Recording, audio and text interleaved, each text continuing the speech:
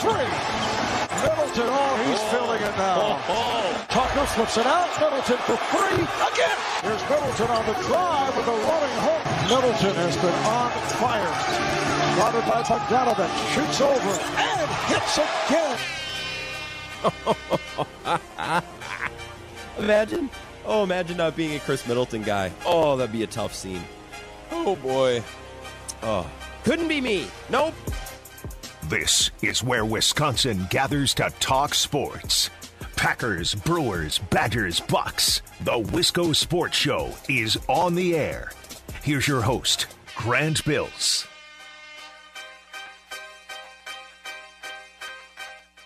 I really like Gordon Lightfoot.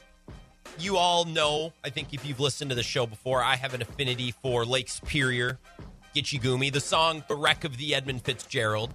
But Gordon Lightfoot has a lot of other great tracks, too. If You Could Read My Mind, Early Morning Rain, Sundown, lots of good ones. Just for a moment, I want to reference a line from his 1974 smash hit, Carefree Highway, which is a beautiful drive down in Arizona, by the way. The hook of this song goes like this. Carefree Highway, you've seen better days. The morning after blues, from my head down to my shoes. The line, the morning after blues, always really landed with me. I've always found that a poetic concept, right? Whether it be a late night at work, drank a little bit too much, maybe you reconnected with an ex-lover, right? You wake up in the morning, you got to deal with that. What a crummy feeling. The morning after blues. I have and woke up with the opposite of the morning after blues today. It's amazing. When Chris Middleton goes again for a career playoff high 38 and scores 20 points in the fourth quarter, it's funny when that happens, you wake up, the birds outside, they sound just a little bit sweeter. My morning oatmeal this morning, a little bit tastier, more fulfilling. That $15 parking ticket today, it bothers me slightly less. Still fairly annoying, but not as bad. Life is just a little bit better the day after Chris Middleton does Chris Middleton things. Life sure is sweet when Chris Middleton is going for 40 in the conference finals or in Game 7 or in Game 6. Life is good when Chris Middleton plays good. No morning after blues, although maybe I'll listen to some Gordon Lightfoot today. Anyways, my name's Grant Bills. This is the Wisco Sports Show, and I hope you had a splendid, terrific, fantastic, awesome weekend. Our sports teams made it easy. At least the Brewers and the Bucks did. What a special weekend for Milwaukee sports. The Brewers running through the Colorado Rockies, including they were all good games. I was at Saturday's game. It was excellent. It was close until the 8th. And then we got a couple of ding bombs, one from Avi, one from Yelich. We had small ball. We had large ball. That's what you want to call it, home runs. So a great weekend from the Brewers. Eric Lauer was great yesterday. So we got good Eric Lauer. I don't know if I'd hold my breath for that version of him next time, but that's okay. He's their last starter in the rotation. And then the Bucks winning both of their games against the Hawks. Friday night in blowout fashion, and last night it was close until Chris Middleton decided that it was not close anymore. So an awesome weekend of Milwaukee sports. We're going to talk about it all. The way I see it, 1 minute today spent talking about Aaron Rodgers and the Packers is 1 minute stolen from the Bucks and Chris Middleton, so we're not going to do it. I know Mike Florio wrote some crazy offseason theory that Aaron Rodgers could opt out and use COVID as an excuse. That seems like something Mike Florio would do in the offseason when he's going insane because there's nothing else to talk about. I even like Mike Florio, but sometimes this time of year he starts to go a little bit stir crazy. You leave him in his office long enough and he'll just come up with the weirdest takes. It's I get the creativity here, Mike. I love a crazy take as much as the next guy, but I think you maybe need to go outside and get some sunlight because this is bat you-know-what crazy. We're not going to do the Aaron Rodgers thing today because that would take away from the brilliance of the Bucks and Chris Middleton last night. So I want to focus mostly on that. You're welcome to join the show at any point. Send me a text, 608-796-2558. You can also tweet at me, at Wisco Grant. Follow me, tweet at me there if you're on Twitter. Today's show is going to be a little bit different. This is what I'm envisioning. We're going to do the first hour, 4 segments. I have 4 ideas on what I want to talk about. And then when 5 o'clock hits, we're just going to run it back. We're going to do the 4 same topics, and by that time, other people will have joined in to listen. We will have new ideas and new thoughts, and I'm thinking we do the first hour of the show, and then we turn around and we start again from the beginning, and we'll get different points and different ideas, and it will be a completely different show, but I want to start with these basic concepts. I want to start by talking about Chris Middleton. I want to talk about Coach Bud, who I thought had a very good game last night. couple of interesting things that I was trying to pick out. I was like, there's some good stuff in here. So I want to talk about some of the good stuff that Coach Bud did, especially last night. And then for like the last 10 minutes of the show, we'll talk about the Brewers. How's that sound good? In case it sounds a little repetitive, it's like, I think Grant already talked about this. Yeah, it's going to be by design. I want to hit these talking points, and then we're going to run it back and do it again at 5 o'clock. And my hope is that we get some new ideas and new energy, new listeners, new callers, new texters, all that stuff. Bucks won last night, 113-102. They're now up in the series 2-1. There was a point in the third quarter where this game started to feel like, how do I want to label this? One of those games where you just couldn't get over the hump. You hear that sometimes? It was a just couldn't get over the hump game. The 2015 Packers were notorious for these games where they would fall behind early and they'd be right there the whole game and they'd have opportunities and they just couldn't get over the hump. Remember 2015? That, I think, is the best example off the top of my mind. A team that was always losing just couldn't get over the hump games. They were right there, opportunities, it's there for the taking, they couldn't do it. That's what I thought this game was going to turn into, and that's what I tweeted last night. I was like, this is quickly becoming a just couldn't get over the hump game, and I was very wrong. I know I was very wrong because Zach Heilprin liked that tweet. He never likes any of my tweets unless I'm proven incorrect. With this Wisconsin Sports Zone Network update, I'm Zach Heilprin. Thank you, Zach, for your spiteful likes on Twitter, as always. It almost turned into that game. It didn't. Chris Middleton wouldn't let it happen. He was brilliant. He was fantastic.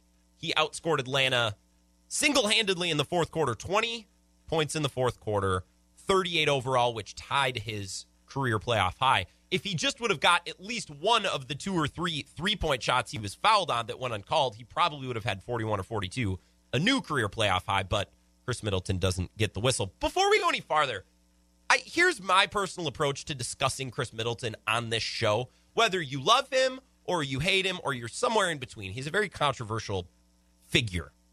A lot of people have a lot of different opinions on him. Here's how I approach Chris Middleton. I love him. I want to support him. I want to see him do well. And at some instances, I think maybe I go over the top defending Chris Middleton because I think he takes a lot of flack for things that have nothing to do with him. And therefore, when he makes a mistake, I'm a little bit more ready to defend him for it and say that it's not a huge deal. Does that make sense? I think Chris Middleton takes so much flack that's not deserved. So when he does make a mistake or when he has a bad game, I'm a little bit more likely to defend him for it because I think he deserves it. I think he's earned that. Does that make sense? Is that fair? So that's where I'm coming from. Maybe I'm a little bit irrational about it. I feel the same way about Craig Counsell, right? I'll overextend myself a little bit to defend them, maybe even if they deserve a little criticism, because I know they take criticism they don't already deserve. So I'm just here to balance things out. I'm just balancing out the Wisconsin sports universe. Whether you love Middleton or hate him, you got to be thrilled for him today. Quiet guy, no flash, and I just love watching players prove a narrative wrong. I think that's why so many people, myself included at times, have enjoyed what Trae Young's doing. Because for the entire year, people said Trae Young's too small, he's soft, he can't play defense, he's not a leader, this and that. And to be fair, earlier this season, he wasn't all of those things. And then a switch just flipped, and he's turned it on. And that's fun to see him kind of break the mold and push back against the narrative that was created fairly for him earlier this year. And with Chris Middleton, people say, hey, he's not a real number 2. He's really, really inconsistent. You can't win a title with him in your starting fight. You know, all these things. I like seeing players prove narratives wrong. It was cool to see Andy Reid do that by winning a Super Bowl, or Clayton Kershaw in the World Series. It's cool to see that. I want to talk about some X's and O's stuff with Chris Middleton, but at the very end of this segment, I do want to come back to the story side of this, because I think that's such a big part of last night's success, and Chris Middleton just having a really good playoff so far. I want to get back to the story. Some X's and O's things. I want to examine the timeline of this game. Game 3, Bucks are up 2-1, a game in which they won 113-102.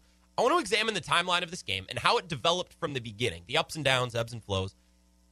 And we can look at how Chris Middleton played into those ups and downs until he ultimately scored 20 points by himself in the fourth quarter. First quarter, jump ball. Bucks come out sleepy. They're in a hole right away. It was a mess. And Atlanta at one point was up 25-10. The shooting numbers at this point in the game say it all. And I have them saved here. When Atlanta was up 25-10, this is how the switching was going. Bucks were 6 of 11 from the field, 0 of 3 on threes with 3 turnovers.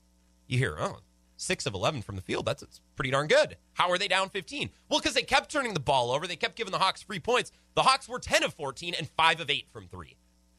So the Bucks falling down 15 early, it was self-inflicted. It was mistakes. It was bonehead plays. It was brain farts. They shot pretty well from the field, 6 of 11, but they were still down by 15 because they were giving away free points and free possessions to Atlanta. Second quarter, Bucks clean up their act just a little bit. The score draws a little bit closer, and at halftime, it's tied.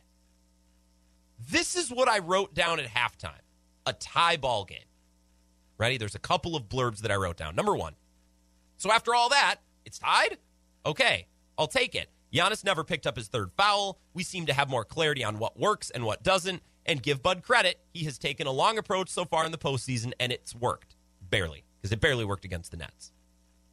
My second point. Everyone seems confident the Bucks' three-point shooting will progress. I've been waiting for that since Game 3 of the 2019 Eastern Conference Finals. At halftime, Atlanta was shooting 45% from three, Milwaukee 21%. Naturally, people see that and think, oh my God, Atlanta's shooting the lights out and it's still tied? Oh, Bucks all the way in the second half. I needed to see it play out a little bit more. I also wrote down this. Bucks are having issues with brain fart plays. If they cut those out, they should be in good shape. This was my final observation at halftime. This is what I wrote down. Chris Middleton has 13 points on 5 of 9 shooting. I think that's solid and worth more volume in the second half. And then in parentheses, I wrote this to myself. Check this after the game and see if they ramped him up. And they did. He was 5 of 9 in the first half, and in the second half, he was 10 of 17. He almost doubled his output of shots in the second half. So they did ramp him up, and it was beautiful because he went off. Bucks are down 2 points after the third quarter, and we were frustrated. We were like, oh my God, why is this team making it so hard? Chris Middleton is 7 of 13 at that point after the third, 2 of 6 from 3, so naturally he's getting heat. Oh, Chris Middleton, 7 of 13, 2 of 6 from 3. That's not any good. That's not good enough. They're not going to win on the road with that. And then he goes into closer mode in the fourth quarter. And I think as important as Chris Middleton making shots was, it was just as important that Coach Bud recognized what was going on and Giannis recognized what was going on. Andrew Holiday, for that matter. This is something we talked about last week. The fourth quarter and closing and timely shots. I don't care if Chris Middleton is 2 of 16 going into the fourth quarter. He is your closer. He shoots daggers. He hits the big bucket, and he closes out games. Yeah, Giannis can mix in a bucket here and there, and Drew can find a mismatch and get a bucket here and there. And maybe if somebody else finds a wide open spot up three, Pat Connaughton, Bobby Portis, Bryn Forbes, one of those guys. But by and large, you're going through Chris Middleton. I don't care if he's missed every jumper he's taken up until the fourth quarter. You give him the ball anyways. This is what happened in Game 7 against Brooklyn. He didn't have it in the first or the second quarter. He was sluggish in the third. And then all of a sudden he did in the fourth quarter. And the Bucks wisely gave him the ball anyways. He finished that game 5 of 10 with 13 points in the fourth quarter and in overtime. He was scoring and assisting on everything. Middleton is the Bucks closer. Forget if he's a number 1 or a number 2 or a number 3. He's Kobe and Giannis is Shaq. Okay? Any sports talker with half a brain today is hammering that comparison. Hammering it. Because that's the most astute observation. It's not the Bucks are better with Chris Middleton closing the show or Middleton is the real number 1. No. It's a Shaq and it's a Kobe situation. In fact, if you go back and you look at the Lakers' first title run with Shaq and Kobe in 2000, here are the stats for the Lakers for Shaq and Kobe in that postseason. Shaq was 31-15-3. Kobe was 21-5-4. Compare those two and their numbers to the Bucks so far in this postseason. Giannis, 29-13-5. Middleton, 23-8-5. Middleton's actually better in points, rebounds, and assists than Kobe was. Giannis, the scoring isn't quite there. The rebounds aren't quite there, but he's doing a better job facilitating. And I think Giannis's game awareness, his presence, his feel for where to go with the ball, when to shoot, when not to shoot in the fourth quarter, I think it's improved game by game. You go back and watch some of that Brooklyn series. He looked a little lost at times in the fourth quarter. He really seems to have a better feel now. And last night, that included involving Chris Middleton big time. Giannis has 3 quarters to beat up the opponent, to stack up points, to carry the load. That's what Shaq did. But then when the fourth quarter came around, Shaq's a little bit limited. He doesn't have a jump shot. He's not great with free throws, so you can't run your offense through him. Now, you'll still catch some lobs. You'll get offensive rebounds. You'll make plays here and there, and Giannis did. He had a turnover, Dirk one-legged jumper over Gallinari that was brilliant. He went over John Collins right down the pipe to get a good bucket, very similar to what he did against the Nets. I don't remember who he did that over. Maybe it was James Harden. So shades of what happened in that Game 7. Giannis got his here and there, but by and large, he's the first through the third quarter. Then in the fourth, you're letting Chris Middleton run the show as the Lakers did with Kobe. And Giannis talked about this after the game, and like he kind of agreed with that presence. With that presence. That makes no sense. He agreed with that premise. He's got the third and second and first quarters. Chris Middleton's got the fourth. I have the whole game to be, the guy. I don't care about being the guy in the fourth quarter. Whoever wants to be the guy in the fourth quarter, and or Chris or Drew or PJ or Bobby or Brino, whoever the case might be, and help us win game, that's what I care about. For the first three quarters, Giannis is smashing, dunking, cutting, running in transition. Yeah, he'll take a jumper here and there too. And then in the fourth quarter, it's tightened up, and you got to trust and get the ball to Chris Middleton. I trust this guy to death. And if he wants the ball, he gets the ball. Simple as that. He was knocking down shots. Does it really matter who's the first guy? Does not matter. We play basketball. We try to win games. And if Bobby can come in and help us win a game, I'll take that every day. I want to be a winner. Chris Middleton going off for 20 points and shooting the lights out is very important. It's crucial. It's huge. That was the turning point in the game. But also very important was Giannis and Bud and Drew realizing what was going on, feeling that out, and getting the ball to Chris, putting him in good positions, keeping an eye open. Where's Chris? All right, I got to keep my eye. If he comes open, he's getting the ball. That's important. That's crucial. And it builds off something we talked about last week. Even if Middleton's kind of sluggish through the first three quarters, you still go to him at the end of the game, and he keeps coming up big. Career playoff high, tied after what he did in Game 6 against the Nets, 38 points last night, 20 of those points in the fourth quarter. Let's take a break. I want to speak to a little bit of the story, the development of Middleton alongside the development of Giannis. I also want to figure out who is the Chris Middleton of the Packers and the Brewers.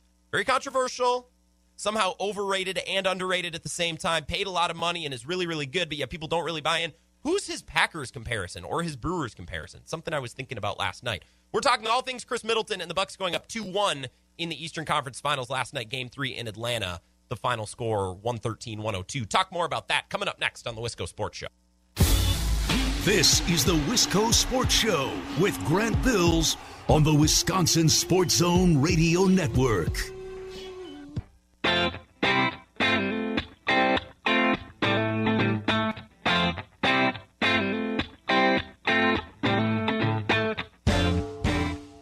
Wisco Sports Show. My name Grant Bills. Hope you had an excellent weekend. If you didn't know, Chris Middleton had 38 last night. 20 points in the fourth quarter. Just want to make sure everyone is loud and clear on that happening, because somehow we're not talking about that enough today. I was watching First Take this morning. They were talking about Chauncey Billups getting hired by the Blazers, because what else is one to talk about on a day like today? Naturally, Chauncey Billups. And are the Cowboys going to be good? We'll talk about that in the 5 o'clock hour. Don't worry. We'll talk plenty about Middleton before we get to the Cowboys. God, I hate First Take. 608-796-2558, the talk and text line. Thomas, thank you for reaching out. It is going to be a great week. You're absolutely right. Jordan says, how do you think that game would have ended if Trae Young hadn't have tweaked his ankle? That is the million-dollar question we won't know. It was shaping up to be amazing. I don't know. I don't know how anybody is to know.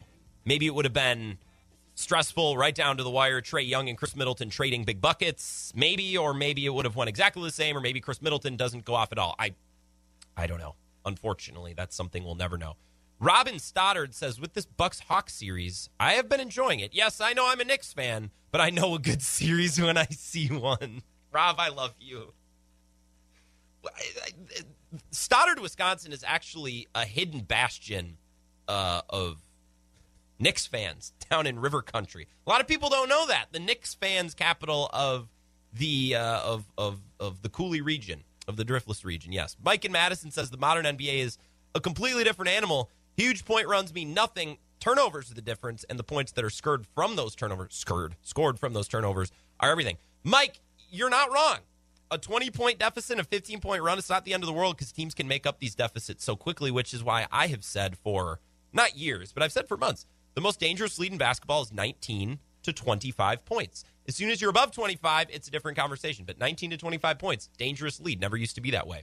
Schmidt says, hey, Grant, checking in. Can you mention the small ball lineup where the Bucks switched 1 through 5 worked slicker than... I can't repeat that, Schmidt. You're not wrong. It did work slick.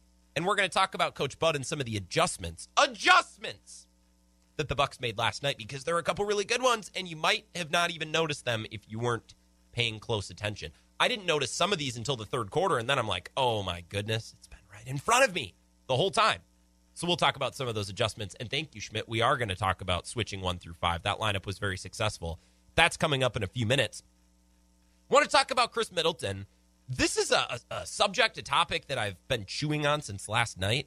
It's more of a topic that you'd maybe hear on a really long podcast, but who cares? I was in the shower last night. I was watching highlights because I have a little shelf for my phone. And my shower curtain, it doesn't go as high as it's supposed to, so I can actually see over the top because I'm rather tall, so I can leave my phone outside the shower and watch videos. So I was watching the highlights before bed. And I got to pondering, the shower is irrelevant other than I do some of my best thinking in there. I got to pondering, who is the Packers version of Chris Middleton or the Brewers version of Chris Middleton? Think about the adjectives for Middleton, right? Controversial, treated as a scapegoat when the team loses. But he's also an all-star. Big contract, superstar contract, scoring 38 in the playoffs, clutch performer, has the respect of his peers, those who play against him and those who play with him, coaches. Everybody likes Chris Middleton. Who has played for the Packers or the Brewers, who's been really, really good, but also hasn't been good enough to completely excuse himself from criticism? Because as a superstar, you reach a certain level, like Christian Yelich has reached a level where unless he's hitting like 150, we're not going to blame him when the team loses. Well, you know who's really been terrible? Christian Yelich. If he doesn't get his act together, we're going to trade him tomorrow. Like, nobody's saying that. Nobody says that about Rodgers, right? But you say that about Chris Middleton because he's just good enough to where he makes the money and he has these awesome games and he gets respect from everybody. He's not quite good enough to, like, clear the atmosphere of criticism, right? Like when a rocket's going into space. You get to a point where, oh, okay, we're kind of in the clear. You get out of the gravity a little bit, less wind resistance or whatever. I don't know. I'm not a space engineer. But you get to a certain height where you can kind of like, relax. We're out of there. Chris Middleton is like, he's like almost, not quite. He's right there. Like the tip of Chris Middleton's rocket ship is like almost poking out of the atmosphere, but not quite. He's just in that area where he still gets a lot of criticism.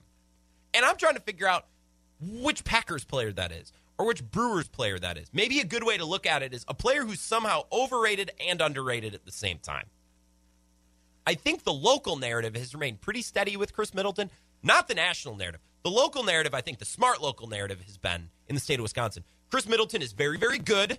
He will give you amazing performances, but every once in a while he's going to be off his game just a little bit. And if you watch him through that lens, you're never going to be upset. You're never going to be disappointed. You will understand. It's the same with Kirk Cousins. Like, he'll have a couple really good games, but every once in a while he's going to have a stinker. And if you're looking for him to be the MVP or you're looking for him to be a complete and total bust that's worthy of a outright cut off the roster, you're going to be disappointed. He's somewhere in the middle. Same with Chris Middleton. The national narrative is so stupid with Chris Middleton because nobody watches the Bucs. Like, it used to be Chris Middleton is a number 4 at best. Number 3, maybe, on a great team with 2 other superstars, but never a number 2. He's not good enough. You will never win a title with Chris Middleton as the second best player on your roster. Right? That's the easy take. It writes itself. You could say that about a bunch of people. You could say that about C.J. McCollum. You could say that about Russell Westbrook right now in Washington. What other teams are, like, close but not really there? Ben Simmons. Well, you can't win a playoff series. You can't win a title if Ben Simmons is your second best player. Right? You can just do we can't win if this is the second best guy. You can use that argument for a million guys, which is why they use it for Chris Middleton, because no one watches the Bucs. But if Chris Middleton goes for 38 again, as he did last night, we're going to start to shift from Chris Middleton is a number 4 to Giannis isn't even the best player on his own team. It's just ridiculous. I want to know, who is that Packers player? Who is that Brewers player that fits that same mold? I think it's also worth mentioning that the Bucs are 9-0 so far this postseason when Middleton shoots 40% or better. So he's also a huge indicator of team success. If Middleton plays well, the team plays well. So think about it. Which Packers player, which Brewers player is highly controversial, highly paid, not above criticism, and also a huge barometer of team success? I have a couple of answers. I don't think they're amazing. I don't think we've struck lightning yet with any of these answers. If you have one, please let me know. 608-796-2558. You can also tweet me at Wisco Grant. Travis says the Packers version is MVS and the Brewers version is Keston Hiura. So now we have to adjust for, now we're talking about football, now we're talking about baseball. Like, one football player, except maybe a quarterback, can't influence the game that Chris Middleton. Like, you can't find a football player and say, well, if he goes for 100 yards, the Packers win 100% of the time. Now, there are players that are very indicative of team success, but nothing like 9-0 when Middleton shoots 40% or better. The stat I want to know? When MVS has a touchdown of 40 yards or greater. So, find me the games where MVS catches a bomb. How many of those do they win? I think that would be an interesting stat to look at. Keston Hiura is controversial. He's certainly not above criticism. He might be a good barometer for success. He certainly was yesterday. He had a great game. I want to talk about that in about 20 minutes. I don't know if he has reached a level. Chris Middleton is a top... where would you put him in the league? Top 30 player in the league? Top 30? Think that's fair? I don't think there's an argument to be made that Keston Hiura is a top 30 player in baseball. Well, I'll tell you right now, there's not an argument to be made he's a top 30 player in baseball. Maybe one day, but with Keston Hiura, we're talking about potential. MVS is a good comp. I have a few more, including one Packer who, I think this might be the closest comparison we have. Let's get to that on the other side. I see we have a few texts. I will get to your answers on the other side as well. And I want to talk about Coach Bud, because I think he did some really sharp little things last night that a lot of people didn't notice. All that coming up next on the Wisco Sports Show. This is the Wisco Sports Show with Grant Bills on the Wisconsin Sports Zone Radio Network.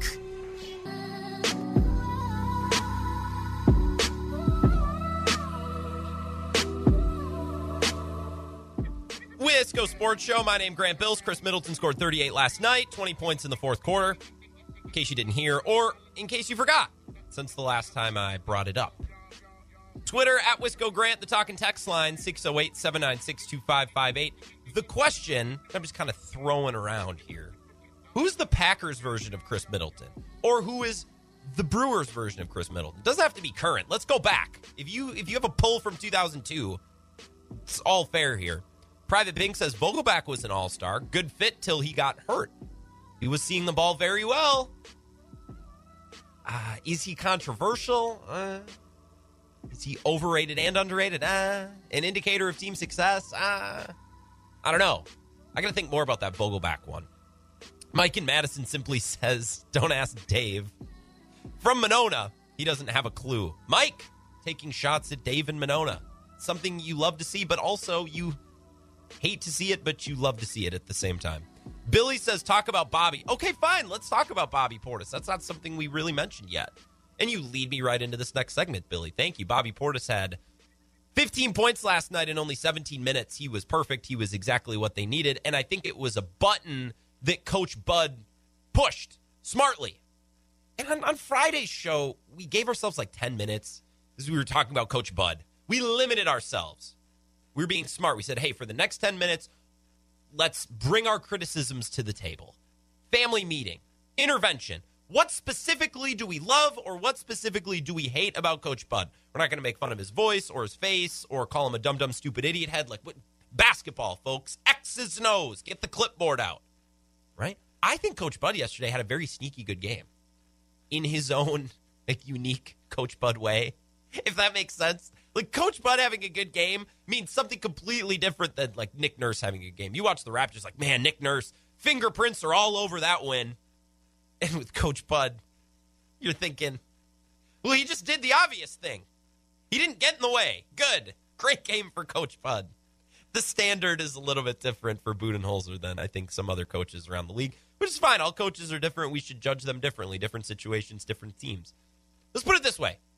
Is there anything about last night that upset you about Coach Bud? Rotations, plays that were ran, minute distribution? No, I don't think so. I think Coach Bud had a very, very good game. 3 specific things that I want to talk about. Number 1 is Bobby Portis, as Billy texted in. Thank you, Billy. 608-796-2558. I love that Bobby Portis is getting run. He didn't at all in the Brooklyn series. And right off the top, I feel like we got to give him props because he was put in mothballs for a couple of games, and now he's expected to come back out and play like that didn't happen, and, oh, you're an important member of the team, blah, blah, blah, and he has. I'm not saying that he would get in his feelings and feel all down and sorry for himself because he didn't play against Brooklyn. Maybe he did. I don't think that's Bobby Portis' style, but maybe some players would have fallen into that, and other players would just get rusty, and then they'd come out 2 weeks later and their game doesn't look the same. Neither has happened with Bobby Portis, and that's impressive in and of itself. 17 minutes last night, 15 points on 12 shots. Mwah, wonderful. And think of the things that Bobby Portis specifically adds to a basketball game.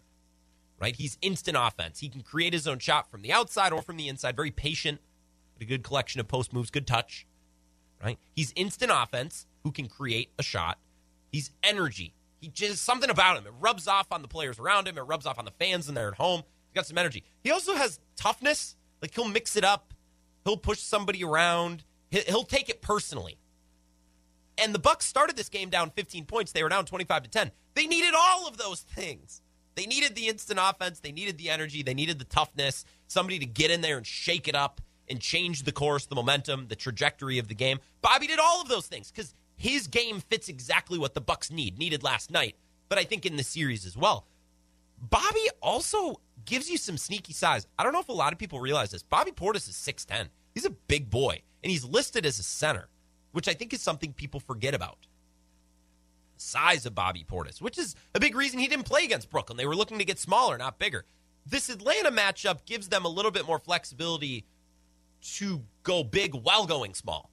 It's like, well, we're going to play small without Brook Lopez, but we're going to also play big because Bobby Portis is 6'10", even though he doesn't really play like it, and not a lot of people know that unless they would have looked it up. And let's talk about size. I think another thing Coach Bud did well, and the Bucks are doing well as this series progresses, they're going smaller sooner and more often. Brook Lopez didn't play the final 8 or 9 minutes of the fourth quarter. I don't exactly remember when he checked out, but he didn't come back. He played 25 minutes total last night. Bucks went small. Giannis at the 5. They're switching everything 1 through 5. Very free-flowing, very kind of corner-cutting defense. They're just doing what's easy. You're going to set a pick. Okay, fine, we'll screen. You're going to run over here. Okay, fine, we'll switch.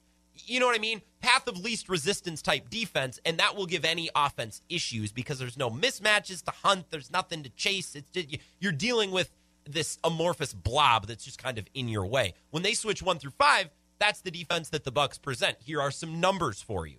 Brook Lopez, in his time on the floor last night, was minus 17 in 24 minutes, which means the minutes that he wasn't on the floor, the minutes where the Bucks were switching 1 through 5, 24 minutes in total, the Bucks were plus 28. Now, part of that was Trae Young's injury, so that number will be a little inflated. But they were successful going smaller and switching 1 through 5 defensively. They were also plus 17 last night in the minutes that Pat Connaughton played for Lopez. In fact, Pat Connaughton is plus 38 in this series, which is about the margin of victory in all these games when you add it all up. Going smaller is better. Size isn't everything, folks. You might think it's a cliche. You might think it's a lie to make some people feel better, but size does matter, at least in the lineup that you're playing both offensively and defensively. This doesn't mean that Brook Lopez shouldn't play at all. I see this a lot on social media. Why is Brook Lopez even out there? He shouldn't see the floor the rest of the series. Oh, okay, really? Those 25 minutes? Who do you want to play those 25 minutes? Jeff Teague? You want to go even smaller? I don't know about you. That sounds kind of stupid to me. Want to give Elijah Bryant run? We all hated that in Brooklyn. What about Diakite? You want Diakite? Well, then what do you mean Brook Lopez shouldn't see the floor again? Realistically, which most sports fans aren't realistic, that's what makes this show so great. We're so grounded in facts and in numbers, right? Brook realistically is going to play like 25 to 27 solid minutes, give you what offense he can, and then in closing time you can reassess, and he'll probably be on the bench for a lot of the closing situations in these games, very similar to last night. I think last night was the ideal game from Brook Lopez in this series, and that will change based on who they play next. It was different based on who they played previously. 25 minutes, 10 points, 6 or 7 shots, great. If you go any farther than that, I think the returns start to diminish. I think the curve starts to increase at a slower rate. Brook Lopez, 10 points, 6 shots. As soon as you start giving him more attempts, the returns aren't going to be as great. Not going to be as efficient, not going to be as effective. Now, let's say Clint Capella gets hurt, or John Collins and Clint Capella both have foul issues, or the Hawks try to go extra big, and you need that big body, right? There are instances in which Brook's utility increases or decreases, but that's up to Coach Bud to read the room game by game. I think last night he read the room beautifully.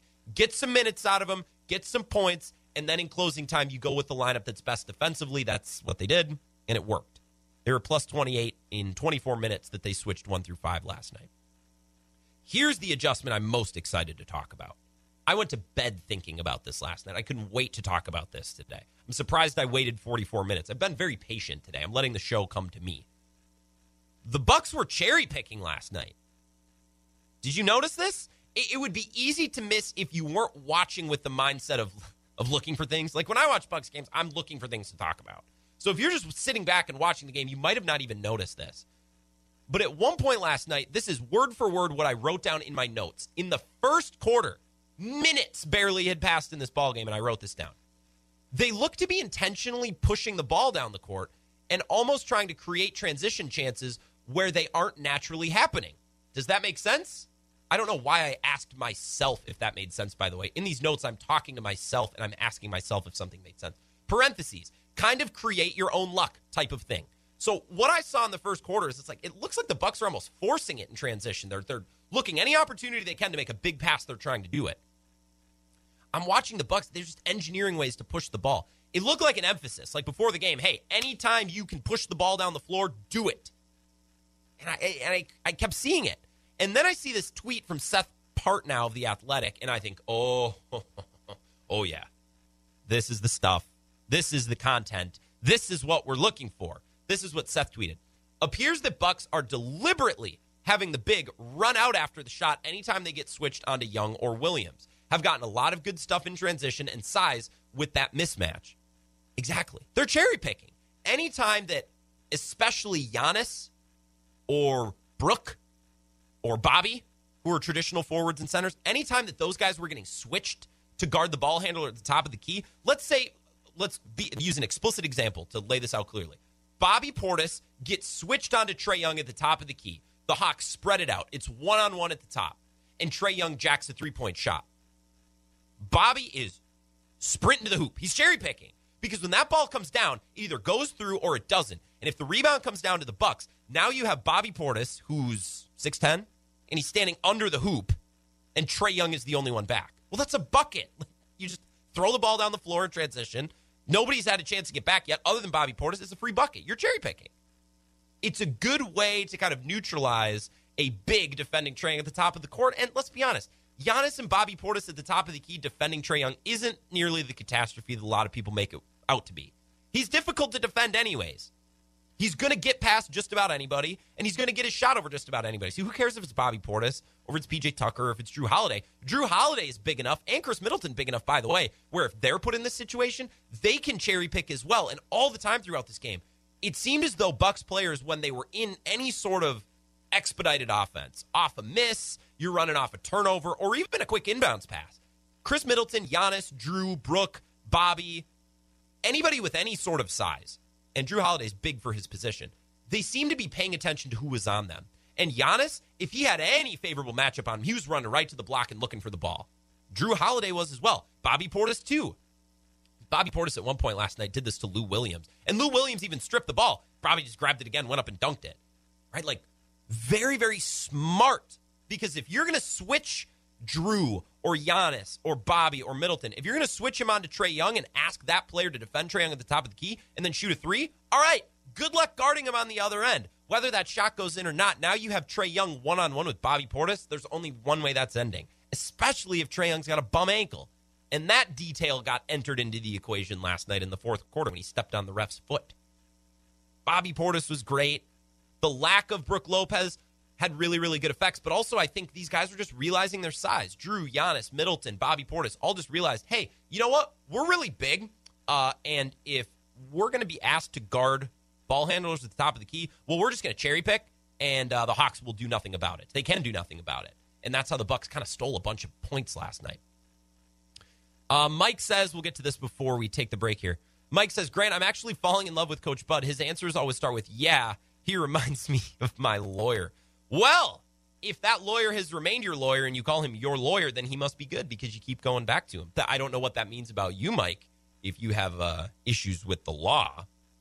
He is a little bit of a lawyer in his answer. He goes, yeah, no, Brook was good. We just wanted to go in another direction in the fourth. He doesn't say a whole lot in press conferences.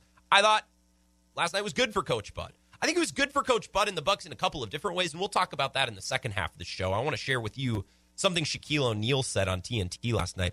I found it very elementary, but in a weird way, kind of a compliment to Coach Bud and the way the Bucs play, even if it doesn't seem like it. We'll get to that later on in the show. A few minutes on the Brewers before we break at 5 o'clock. That coming up next on the Wisco Sports Show.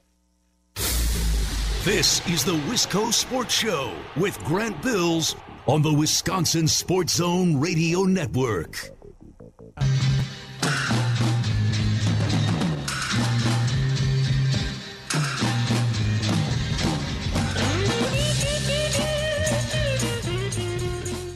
Wisco Sports Show. My name is Grant Bills. I hope you had just a swell weekend and your week is off to a good start. 608-796-2558 is the talk and text line. You can text, you can call. You can also tweet me at Wisco Grant. Follow me there. I tweeted anything interesting today? Not really. Just pro Chris Middleton things. You got my timeline right now. It's a lot of pro Chris Middleton conversations. Follow me or block me or tweet hate at me. I guess that's what Twitter's for. At Wisco Grant, if Twitter is your thing. Feel like we got to talk about the Brewers for a couple of minutes. They had a fantastic weekend as well. We'll get back into the Bucks right after 5 o'clock, so we're not going to stay with the Brewers long. But I feel like we got to give them their due diligence. They've won 5 in a row, closed out the series by winning 2 straight against the Diamondbacks, and then swept the Rockies over the weekend. I can give some firsthand testimonial here. I was at the Brewers game on Saturday. I feel like I should obnoxiously talk about it, or did I really even go? I don't think I posted any pictures or anything, so I don't think I was too obnoxious about it. Beat the Rockies 5-4 on Friday, 10-4 on Saturday. That's the game I was at. And then they won 5-0 yesterday. Eric Lauer was excellent yesterday. Do we need to figure out what Eric Lauer is? That's what we need to do tomorrow. If we talk to David Gasper, and I haven't talked to him, so I don't know his availability, what do we do with Eric Lauer? Because I feel like we have a baseline expectation for most of the Brewers players. When Adrian Hauser takes the mound, kind of know what you're getting. Peralta, Burns, Woodruff. Manny Pena's in the batting order one day. You kind of know what's coming. What do we expect with Eric Lauer at this point? A couple of months ago, I had no idea and really no faith in the guy to put together a great outing.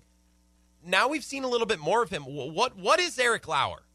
And I'm writing this down as I speak, what do we do with Eric Lauer? It'll be a topic for tomorrow. He was good yesterday. He was really good yesterday. The Brewers' offense is pretty good this weekend as well. What did Lauer go? I think off the dome, 6 innings, 2 hits, no earned runs, a couple strikeouts. 6 innings, 0 earned runs, 6 strikeouts, 2 walks. He had a good day. I want to talk about Saturday's game because that's the game I was at, and selfishly just why I want to talk about it. Being in Miller Park was the first time I was there in 2 years, maybe. I don't think I was there in 2019. I was there in 2018 a couple of times, including for the NLCS. And I'm bragging a little bit. They lost the game, so don't worry. It was painful. I didn't go last year at all because obviously there were no fans last year.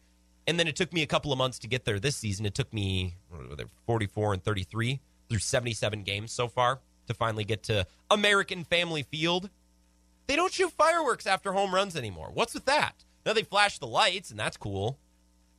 I don't know. I kind of miss the fireworks. That's hardly an important takeaway, but something that's been weighing on me since Saturday afternoon. Saturday was the perfect Brewer game.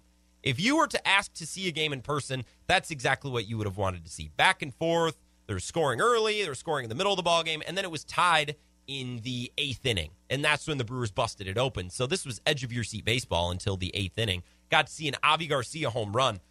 I think, as Jeff Levering said on the broadcast, you could hang Sunday's laundry on that line drive, which I'd never heard before. That was a pretty good one. Colton Wong was great. Colton Wong had a bunt single, and Jace Peterson had a bunt that ended up working out really, really well, too. So our bunting crowd was satisfied on Saturday with what happened. Luis Urias had a big hit with runners in scoring position, and Christian Yelich had a home run and another hit. Christian Yelich had 3 RBIs on Saturday. The ceiling of this team gets considerably higher if Christian Yelich just plays all-star level baseball. MVP, we'll take it slowly. We'll get to that bridge when we get there. Then we'll cross it, maybe, once we get there, if we get there. He's working through a back issue. He's coming back from a pretty substantial injury. It's something that's obviously being monitored. If he could just play like an all-star, forget an MVP, if he could play like an all-star, this team gets considerably more dangerous. And yesterday, Keston Hiura showing that when he plays really well, the Brewers can do some things. If Keston Hiura can just be, a warm body, he's been so bad, his impact has been negligible or negative. Yesterday, Keston Hiura had 3 RBIs, 2 hits, including a big home run. That looked like a really healthy swing, didn't it? I don't know. I think Saturday showed you what this team is capable of when Christian Yelich plays like an all-star. And yesterday showed you what can happen when Keston Hiura just decides to I don't know, have a pulse. The bar isn't set very high here. I think that's been the recurring theme about the Brewers the last 2 weeks. Something I keep saying. We're not asking the world here, folks. We're not asking to trade for Manny Machado, and we're not asking for Christian Yelich to turn into, I don't know, Sammy Sosa in peak steroid years. We just need competence. Give us competence, and it'll be in the playoffs. I truly believe that. And the Brewers start a series with the Cubs tonight. Keep in mind, please, I need to get out ahead of this. Nobody calls this the I-94 rivalry. That's something that Bally Sports Wisconsin and everybody's trying to force. It's not called the I-94 rivalry. The War on 94, which is much more aptly named, is the rivalry between UW Stout in Menominee and UW Eau Claire in Eau Claire. That is the rivalry that's based around Interstate 94, not this Brewers-Cubs thing. Nobody calls it the I-94 rivalry. I would really enjoy if we stopped that because nobody calls it that. Don't force it. I'm sick of it. Let's talk more about the Bucks. We're going to run that first half of the show back. I want to talk about Chris Middleton, talk about Coach Bud and all the great things the Bucks did last night, rehash a lot of the points we've already talked about, but from a different angle. We'll do that coming up in a few minutes. Wisco Sports Show back after this.